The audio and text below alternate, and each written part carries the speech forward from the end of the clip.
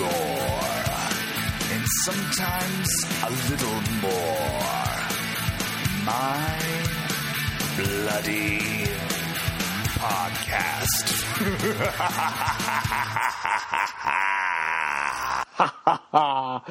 Welcome, everyone, boils and ghouls. Boils and ghouls. I like that. You are at the Bloody Podcast. Actually, it's my Bloody Podcast. Well, actually, it's kind of our Bloody Podcast, but my Bloody Podcast. It's episode 15, milestone in the making, where we talk about all things horror on iTunes and Stitcher Radio. I'm Brian Kluger, and you know what? I always have the best host with the most, the yin to my yang, the hairiest beast man alive, who I just want him to take off his shirt and just try to keep it innocent, because he doesn't. His name is Preston Barta, and I'm just so happy to be talking with him today. How are you, sir? I'm doing very, very well. Ooh, I'm very surprised that you didn't throw sweet smelling in there. I'm hairy this week. You are the hairy beast man. If we put I beg to differ. If we put our hairy chest together, would it be like Velcro? I don't know. We'll have to check it out. Probably. We'd just be stuck together. It'd be amazing. But yes, it's our 15th episode. I always make that Seth Rogen joke where we're watching like some movie with like a guy that has like 18 abs. I was like, yeah, if I just shave my chest, it'll look exactly like that. I'm just hidden under so much hair. It's true. It's all hidden.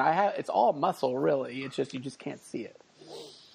Yeah. It's so good. But yes, my Bloody Podcast. We've done this this is our 15th week. I can't believe it. We've almost been going on 4 months now, and it's just going strong. And I love it. And I love our main topic today, which is Dead Alive. Peter Jackson's own Dead Alive. Some of you know it as Brain Dead, but we'll get to that later, because you're just like, holy shit, Peter Jackson, Lord of the Rings guy, made this movie and then made Lord of the Rings? What? It's amazing. Mm-hmm. We got a lot of news. We got some bloody recommendations. But first off, Preston, there was a big announcement this week in the form of a film festival. What we got? So much to look forward to. So a horror festival, or I guess genre film festival that we like to go to every year is Fantastic Fest in Austin. And they have released their first wave of films. And they got some good ones in there.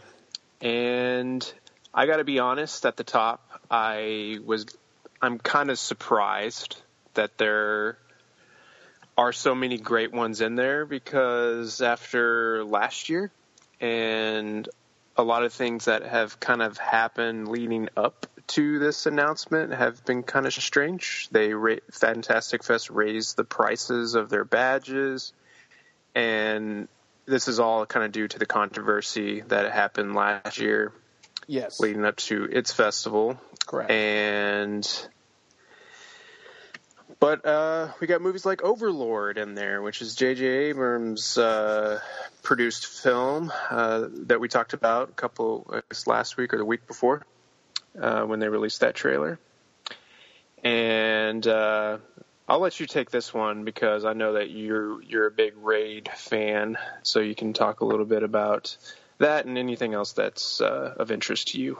Oh my God. So this movie called, the guy who made Raid, Gareth Evans, if you haven't seen The Raid or Raid 2, I mean, holy God. Amazing fight choreography, brutal, amazing stories. But he's making he made a movie called Apostle, and it's going to be on Netflix in October. But this movie just seems so crazy, and the trailer for it just seems like hell's rising from the ground in this house and this guy.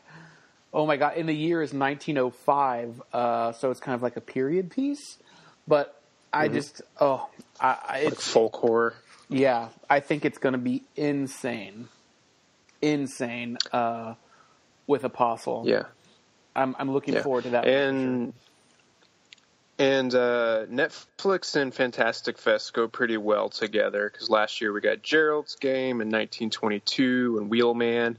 And James Cole Clay actually wrote a really good article last year after we went to Fantastic Fest talking about how Netflix has been kind of changing their gears in the kind of in the kind of films that they make. And because, you know, me and him have had lengthy discussions about how Netflix films or Netflix original films, even some of their shows outside of like the huge ones like Stranger Things and things like that, Netflix kind of has like a polished look, like it just looks fake, it's overlit, and the quality just hasn't quite been there. But it was like after last year they were like, oh man, they're like, I'm just on board with a lot of what they're putting out. And even some of these like rom-com movies that I saw earlier this year, The Night We Met, I think that's what it's called. And then I watched another one a couple weeks ago with my wife that was really good, had Zoe Deutsch in it. And so I'm excited about Netflix coming back and bringing some of these films that are more in line with my tastes. And so, yeah, after last year, I'm excited for this year. And it seems like with Apostle and other things like that, it should be a pretty good year. Yeah, it looks crazy. There's a movie from the Czech Republic, which is a stop-motion animated movie called Laika, and it's about the second space dog that went to space. I'm like very excited about this. I mean, this is a movie I think that no matter what, I think I'm going to like it. I don't know, a space dog animated movie. I'm in.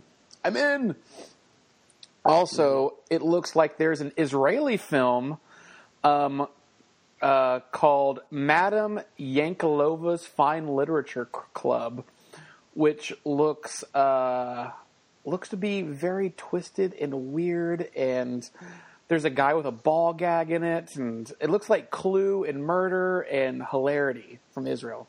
Very excited. Also, we were speaking about the Raid and Raid 2. The star of Raid and Raid 2, the badass ninja guy, stars in this new movie from Indonesia called Night Comes For Us, and about a former triad enforcer who must protect a young girl trying to escape the former gang. And I can't wait because that guy is amazing. So, also, there looks to be another movie called One Cut of the Dead, which looks like a zombie movie about a guy who wants to make a zombie film. And while he's making a zombie movie, zombies appear. I'm in. Anything zombie that's weird. Also, as you know me, as Preston has said before, my life is basically the movie The Greasy Strangler. So the guy who made The Greasy Strangler has his next movie, his follow-up to The Greasy Strangler, which I'm trying to figure out. I don't know how would you describe this movie? Or do you know about it at all? The Evening with Beverly Loughlin. Yes. I have no idea, but it what it says, it's like David Lynch meets John Waters. So I'm in. I'm really in. It might be my new favorite. You know, I have not seen The Greasy Strangler, and I don't think I ever will. Oh, no. We're going to do it for I this might watch podcast. it with you one day. We are going to do it for this podcast. Oh, okay. You have to do it. Then maybe we need to get together so we can watch that together, because I know that you wanted to watch Dead Alive with me and be there for that, but maybe I should be there with you for this. But I'll watch this one with you. Good. Sure. No, that sounds like a pretty good description. That's a pretty high bar. It is Lynch a high meets bar. John Waters. And then there's a movie with a hilarious title, which Preston brought up a few days ago. It's from the AGFA, which is the American genre film. What is it? I'm trying to remember what it's called. Oh no. the AGFA. Oh, the American Genre Film Archive, which is a company that kind of takes these old movies that are found and releases them. And this movie is called Mary Jane's Not a Virgin Anymore, which, by the title alone, just sounds amazing. This might be one that we watch in, like, mid-evening or really late night with some, like, tequila. I haven't seen it. So, its description says a punk-spirited DIY film combined with B-movie aesthetics and riot girl feminism in brand new 2K preservations. I really wish it was just called Mary's Not a Virgin Anymore. That sounds a little more hard-hitting. Mary's not a virgin. Mary Jane's anymore. fine. Mary Jane's not a virgin anymore. Yeah, no, it's all good. Yeah. It's good, but yeah, fantastic. And this is not as good as I think the best title I've seen at Fantastic Fest is Pervert Boy. Pervert Boy. Yeah. But yeah, this is just the first wave. There's going to be at least another wave or two announced, and we don't even know the opening night film. We don't know the closing night film yet. So there's probably going to be some more films that are too big for our britches. We have another bit of news, but that coincides with this festival. There is a movie called Luz, I think I'm pronouncing that right, L-U-Z, from Germany that has a trailer out right now. What do you think about this? Oh, I love this trailer. It's real brief, but I love when movies that come, or modern movies that kind of take the look of a classic one. This one looks like it takes a lot of pointers from like 70s horror. Like it just feels like it's shot in the 70s. Well, there's a lot of long. Yeah. Go ahead. Yeah, technically, well, it wasn't shot. It was made today, but it was all shot on 16 millimeter. Which is what they had back then. And, like, even the poster, I mean, you see it and you're just like, wow, did this movie come out now or back then? And I like Preston. It's so cool when filmmakers do that because it brings you back to that grindhousey horror aspect. Because when you see, like, a movie today, a horror movie today, you know, like, we love Hereditary, but when you see it, it's like sheen and it's gloss, you know. There's part of you that's like, okay, it's, you know, it feels, you know, like a movie, but when you see something like Luz or something from the 70s, it feels raw and like, holy shit, is this like an actual home movie? That's scary. Yeah. Yeah. With Hereditary, it makes sense as to why they do it that way, because it's almost like it's a drama disguising, or I guess it's a horror movie disguised as a drama, so it's trying to almost like surprising you that, hey, there's a lot of scary shit that happens in here. Right. When this one is trying to evoke those types of feelings that you have when you're watching movies like this. Like, oh, man, this feels like something that I used to watch when I was a kid, when I popped it into my VCR. And there's a lot of cool, like, style choices outside of just it being shot on 16 millimeter. Like, there's even, like, a sequence in the trailer. And the trailer's, if you Google it, it's only like 49 seconds long, and they put it on Vimeo. But there's like a shot of like the girl, the central woman, or I guess titular woman, where it's made to look like she's in a car accident, I believe, but it shows like the reality of the situation, and she's just like sitting down in a chair, and it looks like it plays with a lot of like fantastical elements, and it has like this creepy dude that has like what's his name, the guy from Blade Runner, that's the Tears in the Ring. I know who you're talking about. Space on it. I'm trying to remember his name. Ruth Hager or whatever his name is. Rutger Hauer. This is Rutger Hauer. Yeah. Jeez.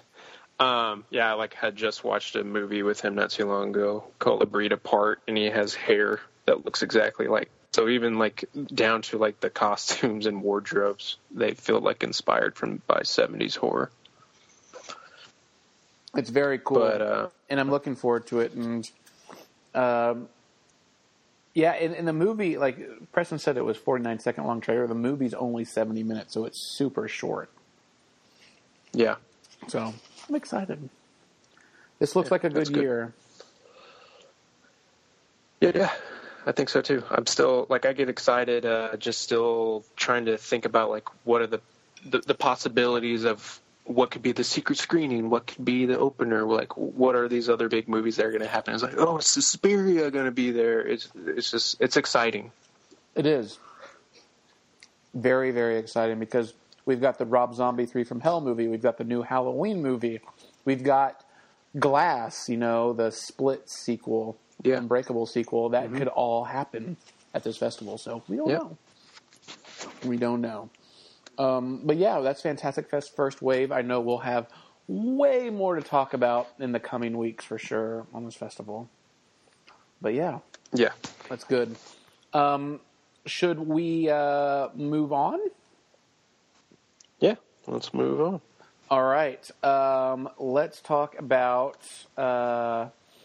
Let's do the It set photos.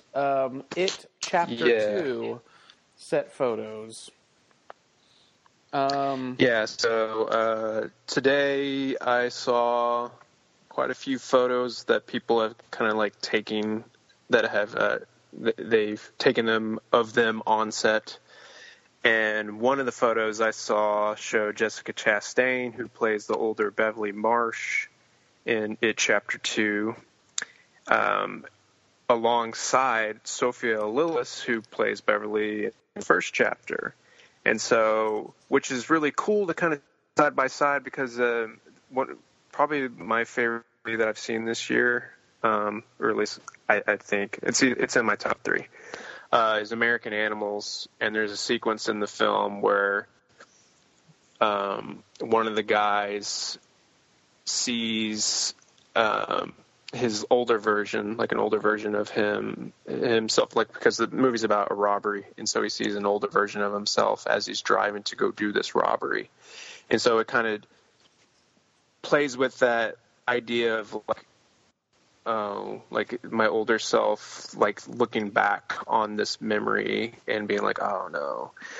So this could be anything. Like it shows Jessica Chastain like holding her hand or twirling around her as she's riding her bicycle or something like that. So kind of like going back in time, reflecting on a memory, but being there because you're wanting to be in touch with your younger self. And so at least that's what I'm kind of gathering from the photo. It could be so many different things, but it's cool to see that already. It just seems like it's going to be an inventive project outside of just being a follow-up to an enjoyable hangout, scary film. And so this makes me even more excited about it.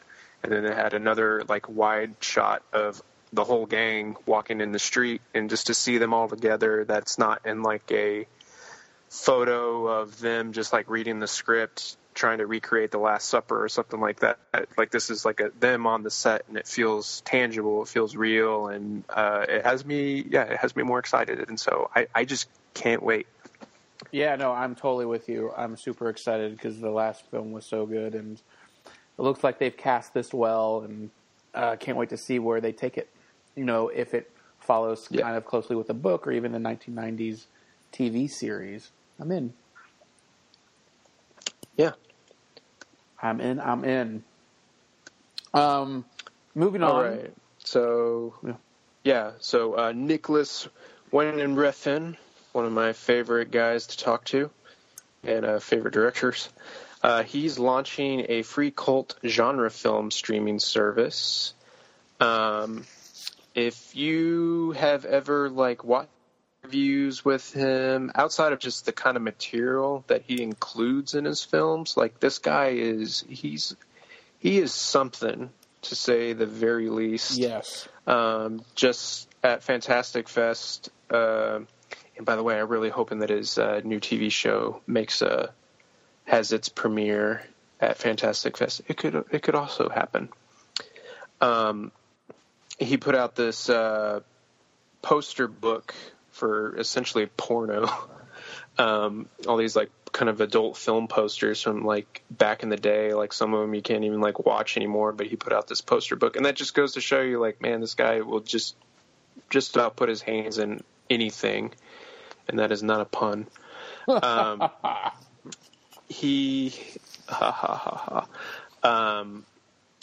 So yeah, he's going to be, he says that one of his hobbies is just kind of playing with scores and old films, and just, and he wants a place to kind of put all these things. And so he wants to kind of give it to the people and for free. Like he's billing the thing. And so, yeah, you can watch all these obscure titles and things you've never seen before, and things that he thinks are interesting and probably influence the kind of films that he makes. So it's just a streaming service of a bunch of strange movies. Which is super cool, especially that's being for free. And you're going to see shit that you've never seen before. Such as, a couple years ago at Fantastic Fest, they showed a rated X porno called The X-Rated Supermarket, and Nicholas Wayne Refn introed the movie and did a Q&A after it. He didn't have any part of that movie. He'd never seen it before until we just watched it. But he just loves that cinema so much, and I'm just glad that somebody like him is like, screw it, I'm going to do it. We're going to do this. I don't care what people say. Yeah. Yeah. And it's also very him, because the title of the streaming service is called By NWR. And if you saw Neon Demon, like, he has his own brand, which is NWR on the film. It's almost like Tyler Perry, The Butler, directed Yes. by Tyler Perry. Like he is just, he is so up his own ass, and it's great, because I actually enjoy him as a personality and as a person. Like, at this point, like, anything he says, it just goes, and I'm like, all right, dude, like, you're just great. So yeah, it's on, like, if you head over to his website by NWR, you can sign up for the newsletter ahead of to kind of see like what kind of movies that they're doing and that sort of thing. So right now, the first batch of titles that were acquired by the service is this movie called Night Tide. It came out in 1961. The Nest of the Cuckoo Birds, The Burning Hell, and Hot Thrills and Warm Chills. So they're all 1960 and 1970 films. So I can't wait, man. It's going to be great. It's going to be so good. Yep. Oh, okay. Nicholas Wayne Refn, we thank you, and we hope this thing lasts for a long time and people really catch on. So yeah, here it is. A couple more bits of news. If you are into anthology films like Creep Show, Tales from the Crypt TV show, Trick or Treat, back in the 90s, there was an all African-American movie called Tales from the Hood, a little play on Tales from the Crypt, in this anthology horror film. And it was amazing. There were, like, puppets. There were demons. It was good. And it was actually pretty scary. But finally, after all these years, it looks like they're finally making a sequel to this. Which is crazy to me. Well, not crazy, but super exciting. I'm just in awe that we finally get this. And I guess, you know, with this Tales from the Hood Part 2, it just seems like, you know, with movies like Get Out, you know, our current political climate, it just seems like the perfect time for this to come out, don't you think? Yeah, socially aware genre films. Yes. So the movie has been made, and it's kind of making like its rounds at some of the genre film festivals. So yeah, Fantasia. Yes. So I'm hoping that it comes to Fantastic Fest, or at least it gets purchased and we get it on Blu-ray from Scream Factory or somebody.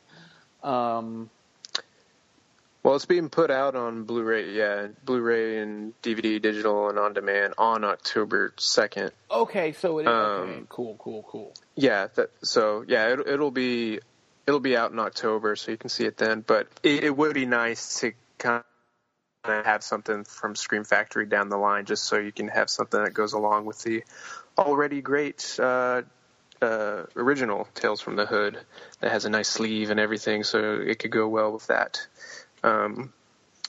But I read a couple of the reviews for this one since it played on Friday the 13th back in July at Fantasia, back in Fantasia, and they said that it's a pretty good, solid continuation. It's for it to make its premiere, or I guess like for everybody to see it, it will be on October 2nd, and what I've said in the past about stuff that goes like the quality of things that go straight to Blu-ray and DVD, but then you have stuff like the Cult of Chucky, which was great, and so something like this. So I think things are looking better, and like even now things going straight to on demand or Netflix, like the quality has gone up.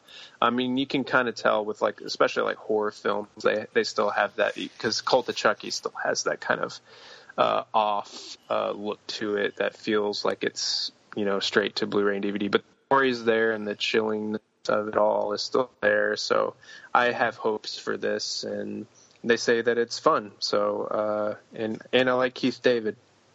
Yeah, Keith, and so to have him as Mr. Sims will be good. Yes, Keith David, otherwise known as the co-host to Rowdy Piper in They Live.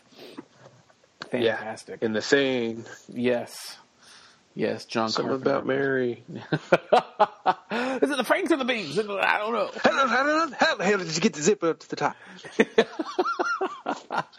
That is great. Yes, so look out for Tales from the Hood 2. And another movie that's been making a ton of noise, a ton of places at film festivals. Basically, I think this is like the 32nd film of this franchise, was what it seems like. But the Puppet Master movies, there's another Puppet Master movie, and it's called The Littlest Reich. It has a red band trailer now. And if you haven't seen this, holy fucking Moses. They went all out for it. It's so good. What do you think? I watched I didn't actually see the trailer when it made its rounds, but I watched it today, and it looks like it's going to go pretty well with our feature review, but just being overly gory and fun, and it's got a good cast. Well, you know who's making it, right? Yeah. Like the guy who made Craig Zoller. Yeah, the guy who made Bone Tomahawk and Brawl and Cell Block 99. Oh my God, is making Puppet Master, which means he's a big fan of the franchise. Mm-hmm. You go from those two movies to like the 8th movie in a franchise. I'm impressed. Yeah. It's playing at the Texas Theater later this month, and I really want to go. Yeah, no, we should both go, actually, because it actually is coming to all the VOD platforms in digital HD August 17th, just in a few weeks. But it'll also be in limited theaters, which in the DFW area where we are will be the historic, the iconic, the famous Texas Theater. So hopefully Preston and I will be there together holding hands with our puppet fingers. Watching it. I like that laugh. That's like, I know we will. Giddy laugh. Yes. Yes. So I think that's a lot. I think that's it for news, but we have like a cool topic kind of question, don't we? Yeah. Go a little off the cuff here. So you have, what is your unpopular horror opinion? So yeah, unpopular horror opinion. So basically, I saw this question posted online. I thought that's kind of a cool question. Like, we all have opinions about movies, and we're, of course, this is My Bloody Podcast, and we're talking about horror. So I'm sure all of us who are listening and talking right now, we have an opinion about horror movies in general, or a specific horror movie that is very unpopular with friends or the entire horror community. So I thought that was kind of a cool kind of question or topic to kind of discuss. So, Preston, I'm very intrigued by what your unpopular opinion is. I thought long and hard about it, but I think the one that sticks out in the front of my mind, just because Friday the 13th is always on my mind at some point in the day.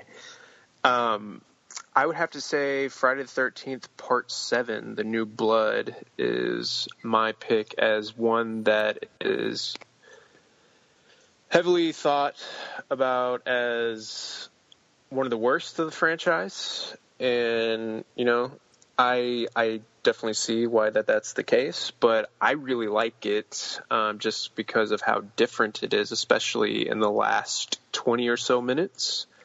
Because I've often complained with all these films that everybody just kind of dies. Like, as soon as somebody pops up, like, a naked girl or a jock or whoever it is doing what they shouldn't be doing, as soon as they pop up on screen, they're just dead just as quick.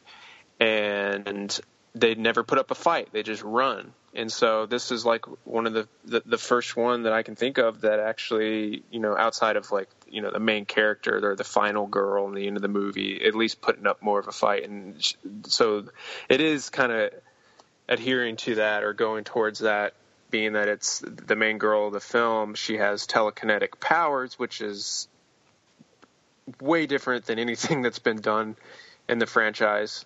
But her just kicking his ass, Jason's ass, for a little while is refreshing. And the movie is heavily problematic, as a lot of the films are, besides 6.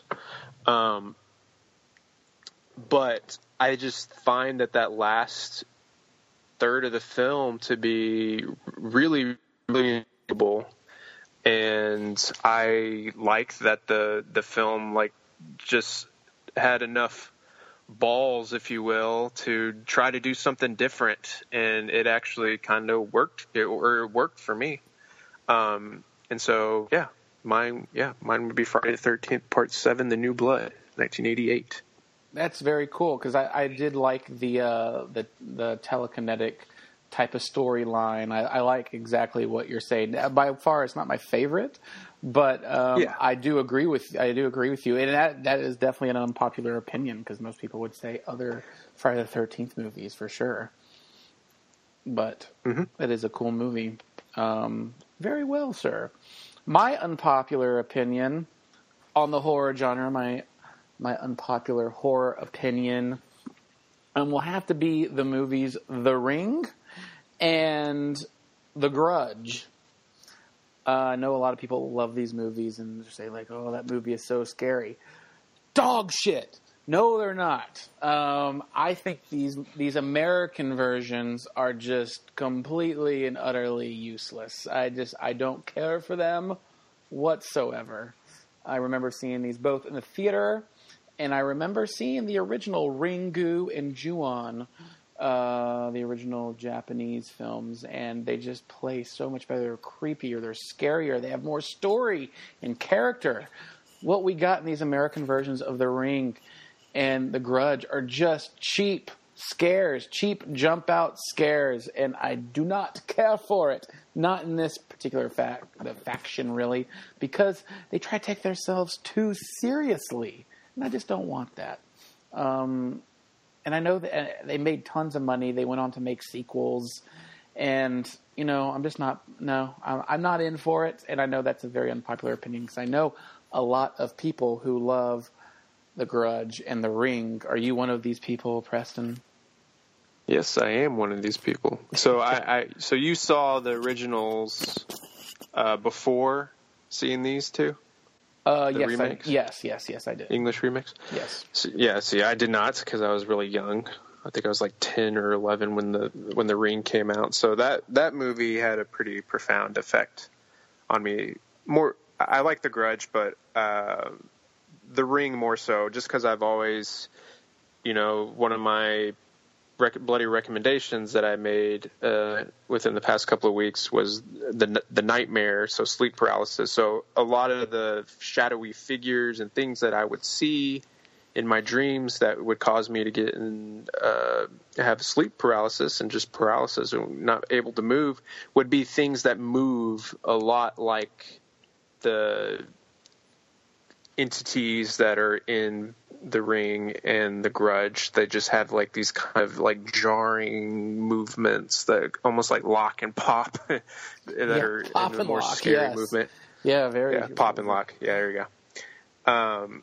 So that's what makes it those kind of an unnerving experience. But I can see what you're saying, that you felt like the orchestrated version came before and now we're going to acoustic. And there's been experiences like that I've seen in other films that do that.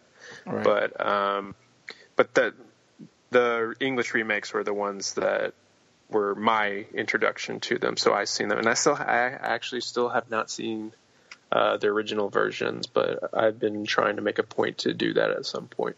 I think you will enjoy it. I think you will. But yes, unpopular horror opinions. If you are online and you happen to come across Preston, let him know your unpopular horror opinion. We'd love to hear it here at My Bloody Podcast. So, but I think that's it for news, right? Are we going to move on to bloody recommendations? Yes, moving on. Moving on. Bloody recommendations, where we recommend a horror movie that you might not have heard of. So, Preston, what you got for me this week? I'm very excited. So you said one that you might not have heard of. Well, I'm going to go with one that you probably have heard of, because originally for this episode we were going to do Scream, but we're going to save that to happen a little later down the line in August. So I wanted to pick one that would kind of give you that fix. And I picked 1960s The Village of the Damned. Ooh. Because I recently watched this because Warner Archive Collection just put out their restoration of it, and it's a nice one too. It looks really good, and it comes with a lot of these older films, especially like Twilight Time. They put out, because a lot of the filmmakers and talent who are involved are no longer with us, so they get film historians and fans of the film who really appreciate and studied the film and know a lot about it. And so they have a film historian or an author of a book that did this one, and it was really informative. So, yeah, Village of the Damned. I had seen chunks of this 1960 original, I think in high school or maybe beforehand. But I grew up, of course, watching John Carpenter's 1995 remake with Christopher Reeve and Kirstie Alley and Mark Hamill. And so I haven't seen this one. And putting them side by side, I think it's obvious that the original is the far, the superior one of the two. Especially because what's really cool to me and why I enjoy watching a lot of the stuff that Warner Archive Collection puts out or Twilight Time is watching these older films and getting into that mindset of just imagining myself being in the crowd watching it for the first time the year that it came out. And so 1960 was a huge year for horror because you had Psycho and Bloody Sunday, I think, or Black Sunday, right? Yes, Black Sunday, I think, is what, or Sunday Bloody Sunday, yes. And then Eye of the Window. Hope I'm getting all these right. I wrote a pretty or a piece on it. Eyes Without a Face, Peeping Tom, and Black Sunday all had come out in 1960.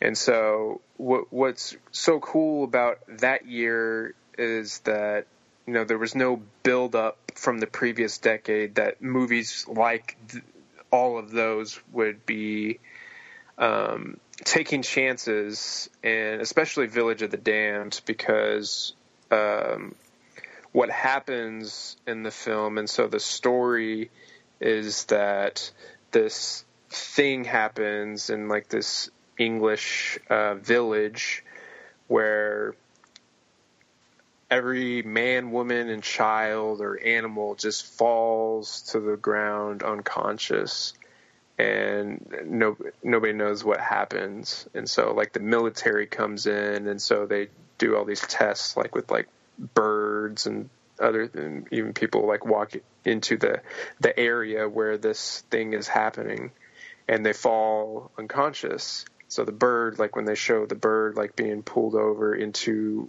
like an area where a guy has fallen like near the border of where it's happening, and the bird just falls. And so, but then as they're still doing the testing, like everybody who was that fell in this village wakes up, and everybody's baffled. They don't know what the hell happened. And so what happens is every woman who is of the childbearing age has a child, and they're all born on the same day, and they all have white hair, because once all the women have birth the these fetuses, they all grow at a rapid rate and have white hair and telekinetic powers. And so like what happens in a lot of the movies that come out at that time, when something scary happens, or like any movie that we really see where something's happening and you just don't know when people are just scared of what could happen, so they immediately go towards, we need to kill them, we need to blow them up, and we got to do all this. And so that's what kind of happens in this film. But what I really like about it is that it's a movie that does not provide, it's not a defined film. It doesn't provide answers. And so a lot of it is just kind of left to you to kind of develop your own theories and think about it. And I just think it's really crazy to think that a movie like that came about in 1960. And then the reason why they made it set it in an English village as opposed to it being like an American production that happened over here. Like they, at that time, who wants to have a part in their story where all these women, like the Virgin Mary, that stuff that could really cause an uproar amongst religious groups. And so they just didn't. So there's just like a lot of elements that are not even like gory elements or anything like that, but just like all these elements that would not probably sit very well.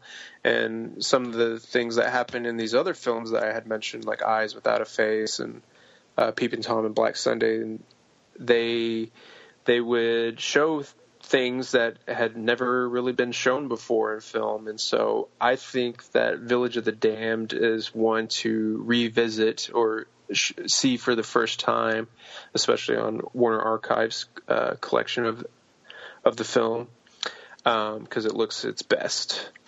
You should watch it again, because and just kind of see like how far we've come, and like and get inside that mindset of being somebody who was there in 1960, kind of watching that for the first time, because it's crazy. It's really crazy. So I don't know when's the last time that you've seen it, but it holds up really, really well. Yes, it's been a few years since I've seen that and the 90s version. But yeah, the 60s version is just so good, and I wish they still made movies like this, just because of just how it's told and just how creepy and all the parts that fit together with it. It's really good, and that's a damn good bloody recommendation. Mine's not as good. And it's short too. It's 77 minutes. I wish it was longer, because it takes its time kind of building up the idea and just like the whole mystery of it all. And so when the kids kind of come into the picture, it happens a little later later in the film. And I know a lot of people have had that complaint where they wish that they had more time with the children, but I guess there's Children of the Dam that came out too as well a few years later. But yeah, I agree. Like, I wish I had a little more time with them because they were good characters and where it all goes. And it has George Sanders in it, who I love because I recently watched Rebecca, which hit Criterion in 1940. Alfred Hitchcock's Rebecca. Correct. And then he played Shere Khan, the tiger, in the Jungle Book, the animated version. Yep. It's good stuff. Good stuff. Well, that's a good recommendation, man. Shit. Yeah. Should have gone with mine first, because that was the better one. But my bloody recommendation is actually from the 60s as well. But you probably haven't heard of it. It is a movie called Planet of the Vampires. And it is from 1965. And it is an Italian horror film by Mario Bava. And you probably have heard of him. But again, Mario Bava is one of the more prolific Italian horror filmmakers. His work is well known amongst us horror movie aficionados and critics. But yeah, his attention to detail and film camera work is just, it's legendary. But one of the movies that's most talked about, I think, with him still today is his 1965 film, Planet of the Vampires. I don't think it's his best film, but it's his most interesting. And don't let the title fool you, called Planet of the Vampires, because, in fact, there are no vampires in this movie whatsoever. If you were to give this movie an alternate title, it should be called Alien. And yes, that Alien was Sigourney Weaver, because the movie Alien by Ridley Scott with Sigourney Weaver Ripley got a lot of its cues and images and everything from this movie, Planet of the Vampires. It's pretty cool. The story starts out with two large ships traveling through space on a mission to explore the vastness of the galaxy. The two ships receive a distress signal, and when it gets there, the crew kind of comes in contact with something. The crew becomes possessed, and they start to kill each other off. Yeah, it's super cool, but it's a cool story, and the way it's filmed is excellent, but there's so many instances in this movie called Planet of the Vampires that Alien directly took from this movie. It's insane. When you watch it, you're like, what? Ridley Scott had to have seen this and definitely put it in his movie Alien. Highly recommend. So he did the whole Tarantino thing where he watches films that, a lot of people probably haven't seen, but he's going to take from it. Yes, for sure. This movie is on Blu-ray. It is excellent. Who put it out?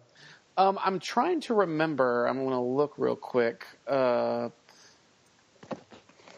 I'm trying to remember who put this out. It wasn't Scream Factory, I don't think. But it was something of the sort recently. I'm trying to remember. MGM Midnight Movies DVD release. So it looks like something around there, like an MGM type of thing. But yeah, it's fantastic. Highly recommended it. It's something that you just have to kind of see. But when you see like some of the large skeletal remains in the movie, you're just like, oh my God, this is straight out of Alien, or Alien got this from that. There's several extras on it that you probably want to watch on there. Damn good. I can't recommend this highly enough. So I'm trying to find out what it is, but I mean I'm looking on Amazon, and like one of the editorial reviews says Close Encounters of the Undead Kind. It's a lot like Alien, I'm telling you. Yeah, it looks like Kino Lorber. Oh, okay. Kino Lorber. Yeah, they put it out. But it's fantastic, and just weird that they call it Planet of the Vampires, and there's no vampires in the movie. But yes, it's good stuff. Highly recommended. Check that out. Seek it out if it's cheap enough for you. So, well, very cool. Yes. I think that's a good one because I mean I have never seen it, but it definitely has captured my interest. Good. Both good 1960s movies here for you. But on to the main event. I've been waiting for this all week. You have no idea. Yes. When you don't know, for those of you listening, when we were supposed to do Scream, we're waiting on that, but instead of Scream, I was like, let's do Dead Alive. And press like, I don't remember seeing Dead Alive. And I like freaked out. I was like, oh, and not freaked out in a bad way. I was like, dude, let's watch this. You got to watch this. This is your homework tonight. And then he texted me today, I am watching Dead Alive at lunch today. And I was like, good luck with that. Because if you've ever seen Dead Alive, it's billed as the goriest movie ever made. But this movie, Dead Alive, a.k.a. Brain Dead, came out in 1992 and is a New Zealand film from Peter Jackson. Yes, the Peter Jackson that gave us all 3 Lord of the Rings movies, all 3 Hobbit movies, gave us King Kong remake in 2005. That guy is not the guy you think he is. He is a hardcore, like, D-movie gore porn type of director. And it's just, there needs to be a documentary on, like, how he actually got Lord of the Rings, because it just doesn't make sense. Yeah. When you see movies like this, Dead Alive, and it is so amazing. I just have to say, it is fantastic, and I love it so much. But I have to ask Preston, do you love it as much as I do? Is it as fun and entertaining and very Peter Jackson-esque? Yeah. In a lot of ways, it is the greatest hits of everything we've reviewed thus far or greatly admire. It's got Return of the Living Dead, Reanimator, and Babadook, and man, so many other things, zombie films, and man, it was a very bizarre experience watching this because I haven't. I mean, you can just treat it as like it was brand new to me. Which is cool because you hadn't seen it in so long, but it was brand new. And when you probably saw it, the opening scene, basically this movie, it's like a bunch of zombie demon people, but what happens, how they turn into it is by some Sumerian rat monkey that they get on Skull Island. And if you've seen Peter Jackson's King Kong... Skull Island. Yeah, Skull Island. They go to Skull Island where King Kong is, but there's a lot of the same shots and kind of like a lot of the same things that happen in King Kong that happen in this movie. And I thought that was funny. Like, Peter Jackson got to remake basically this over again with like $200 million budget. Yeah. And it's strange because it goes from like that opening that feels like Indiana Jones-esque of like these guys trying to get this monkey, retrieve this monkey, and one of them gets infected, and man, how they take care of that guy is insane.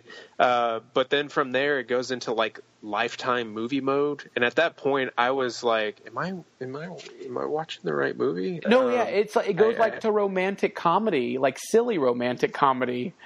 Yeah, like with like cheap 90s kid movie musical score in it, and yeah, that threw me for a loop. And but then it goes batshit insane. Yes. Good God. Like there's. I'm just so glad you watched this during lunch. Like if most of the time when I do these feature reviews, I like take notes. I like write it down. But like at this point, there was just too much. It was like an overwhelming amount of things, like too many like great death scenes, and there's no way that I could just keep pen to paper without missing something. So I did not do that this time, and I just enjoyed the wild ride that it took me on. And so I watched some of it today, and then finished the rest of it before we did this podcast a few hours ago. And I was watching it on my phone because I watched it probably the way that you shouldn't watch it. You can watch it on YouTube. And I had like my earphones plugged in, and I was like cooking dinner, and I was just like, oh God.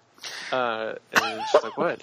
And then I like showed her a piece of it when it's like at its craziest. The mother monster that happens at the end. Oh yes. And you're my child getting back into my womb. Oh God. Oh, to hear you describe it, you're like, oh, then, God, flashbacks. Yeah. And, it's funny that when we were texting each other, he's like, you're going to watch this during lunch? All right, good luck. Yeah, you weren't kidding. What's like one of the great things about the movie outside of, and when it's gory, it's like a goofy, funny kind of gory. Like the blood is just, it's like paste. It looks like meat in a meat grinder, or gone through a blender, and it goes on people. So it's not like Evil Dead, like the remake, where it's just like, oh my God, where it just looks too real. There's like a funness to it all that makes it enjoyable, and part of that fun kind of comes from a lot of the sound effects that are in the movie. And man, it's kind of like when I watched A Quiet Place for the first time, and you're watching that in a theater, and you're like, man, we really do make a lot of noises when we're watching movies. We just don't even know it. And then when I'm watching this, or after I had finished watching it, I'm eating dinner, and I'm like making like all these noises, and I was like, that is all over. And I was thinking about the movie every time I was eating something. I was just like, oh God, I can't. Yeah, because can't dip my tater tots into ketchup right now. Yeah, because one of the scenes is at a dinner table, and they're literally eating baked beans and like tapioca pudding, and all the audio is like amplified to like 11, so it's really gross.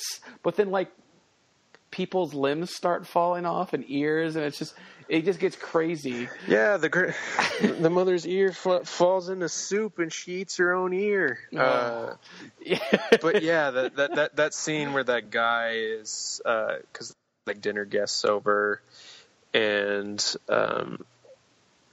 then the mom's like messing with her bike, because that's what happens. Like, I guess we should kind of give people somewhat of a reference. So the movie's about this young man's mother who is bitten by this rat monkey that you were talking about, Brian, and she gets sick, she dies, and then she comes back to life, and then there's killing and eating dogs and nurses, and my God, the nurse. Oh, man, the nurse we should is just great. talk for like 30 minutes about the nurse. Love that nurse. So she's like nearly headless Nick. She gets her head like almost fully decapitated, and it just like falls back. And so whenever she turns into her zombie form, like Peter Jackson does some like really great stuff with the camera work, because even the camera work's just like, it's really like in your face. Like there's like a point early on in the film before the shit hits the fan. Like a dog comes over and like licks the main guy's face, Lionel, and the way that the camera is, it's almost like as if you're the dog that's licking him. And so like shots like that happen all over. So the point where this nurse is like almost decapitated and is in her zombie form.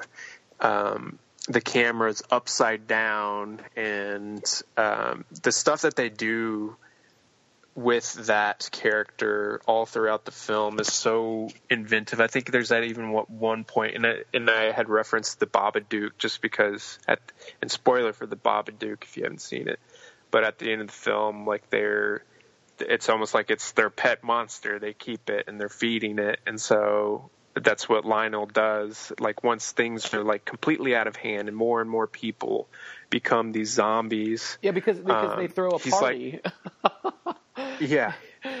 And so he's like trying to keep them all contained and giving them food, and like the nurse is like eating pudding or something, and then because she's decapitated, it's like or slightly decapitated. There's like stuff coming out of her neck. Yeah, it's so good. And there's other scenes in there too, like, you know, if you talk about like, so there's like a demon baby born because two of these like zombie demons kind of have sex. And then there's like put completely out of the blue a scene where Lionel takes this baby to the park and like basically beats the shit out of it for like 10 minutes. But there's like happy music to it. It's just really funny because the baby's trying to eat dogs and other babies. And it's just super funny.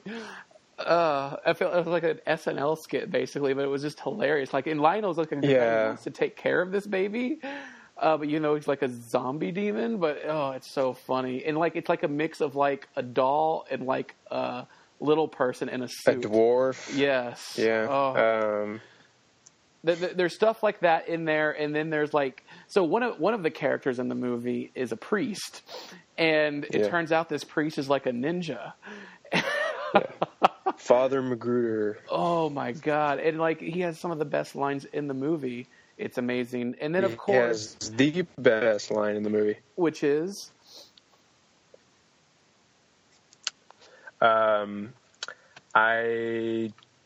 kick ass. What was it? Kick ass. Kick for the ass Lord. For the Lord. Yes, for the Lord. And then like he does this kung fu where he like will punch like somebody like 10 times in the same place or kick them 10 times in the same place. Oh, it's so good. And then of course another character in the film is an actual like intestine, colon, liver type thing that crawls around through all the house and tries to strangle people, complete with bodily function sounds. Oh my goodness. But probably my favorite part of the movie, of course, is when Lionel's had enough. He comes into the house full of zombie demons, armed only with a lawnmower that he has put upright with the saw blade rotating. And I don't know how much buckets mows them down. Yeah. Like, not like on the floor. He just has this chainsaw up in the air. And I can't imagine how much they filmed this, how much gooey entrails they used. But they really put him through the ringer. If you thought Evil Dead with Bruce Campbell got a lot of shit thrown on him, you haven't seen this movie. It just keeps coming. Oh, this movie. And then another good scene was Uncle Les. Yes. Right? It's the guy who gets the house. He has a scene where he gets to kill a lot of them too. And the way that they shoot it, it's like him just going apeshit on all these zombie characters with a knife or a machete or something. And then the way that they shoot, I don't know, it's like hyper realistic. It's just like really fast. And then the next scene shows him a wide shot of like all the stacked bodies, and then he just like smokes up for it. It's perfect because there's a lot like the bad people in this movie are truly bad, like his mother and his uncle. But then the good people in it are so good, and when you watch it, you're just like, holy shit, these are kind of like the same shots that are in Lord of the Rings, but done like on like a super small budget.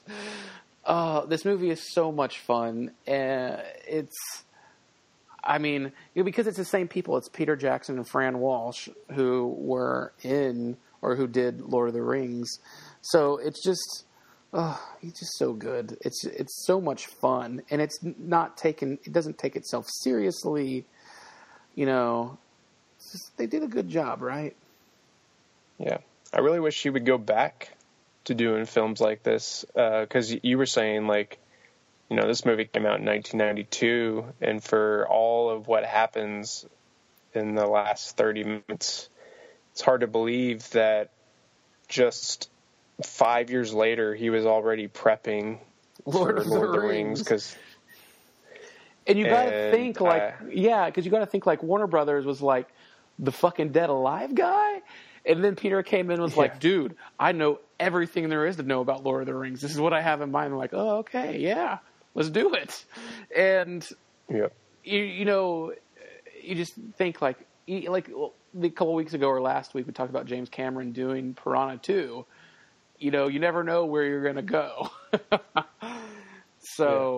But it's amazing how the short amount of time, such as this, you go from this movie where there's like an anus killing you to Lord of the Rings winning Oscars. It's fantastic and lovely. But agree with Preston. I hope one day Peter Jackson does go like back to this route where he's like $5 million, cool, I'll make a horror movie and go back to his roots, because I'm sure he'd make something amazing. Yeah, like you said Lovely. So Lovely Bones could have been a very different movie. Yes, it could have. It could have been way different. And I can't wait, because in our future episodes, I'm going to introduce Preston to a couple other Peter Jackson films, such as Meet the Feebles and, his first one. What was his first one called? Oh, I'm trying to remember. It's not Brain Dead. It is, what is it? It's called Bad Taste. And that was from 1987. And it is about alien monsters that come to Earth and try to make a fast food chain out of humans. But there is some crazy stuff in that movie as well. So yeah, I'm all on board with Peter Jackson and Brain Dead, and I'm just so glad, Preston, you loved this movie. Because wouldn't this movie be fun? I mean, you watch it on your phone. Wouldn't this be awesome to watch like in a big theater with a bunch of people? Mm-hmm. Yeah, I would definitely go to if Alamo did or Texas Theater did like a fun retro screening of it. It'd be really enjoyable. Hey, we have contacts. We can put this movie up at Angelica or Alamo or Texas Theater for a night. Let's do it. Sounds good to me. Heck, I bet we can even get Peter Jackson on Skype to talk about it. Yeah. I'm sure he would do that at the drop of a hat. Oh, well, it doesn't hurt to try.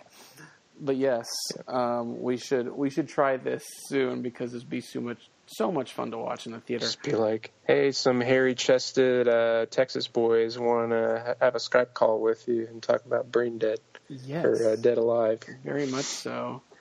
Does that wrap up our 15th episode? Yeah, that does it. Well, that was bedtime. Yeah, that was a lot of fun. It is in the witching hour, folks, here in North Texas. But we are My Bloody Podcast on Stitcher Radio and iTunes. Please subscribe. We're going to try to get on Google Play and Spotify and everything else at some point, hopefully soon. I'm Brian Kluger with Boomstick Comics and High Def Digests. Preston, tell them where everyone can find you, write you, call you. Yes, you can find me on the Twitters at Preston Barta, Barta, and you can also find me on freshfiction.tv, where I'm the features editor, and on Denton Record Chronicle, in the Denton Record Chronicle on DentonRC.com, and I did a review of Blind Spotting, and for this week, for Blu-rays, for next week's Blu-rays, will be the Predator trilogy, Pyewacket, Wilding, and Streets of Vengeance. Yeah, lots of good stuff. I like it. I like it a lot. My Bloody Podcast, episode 15. We'll be back next week with episode 16. And Preston, I'm looking forward to watching Greasy Strangler with you. Yes. Till then, have a good night, folks.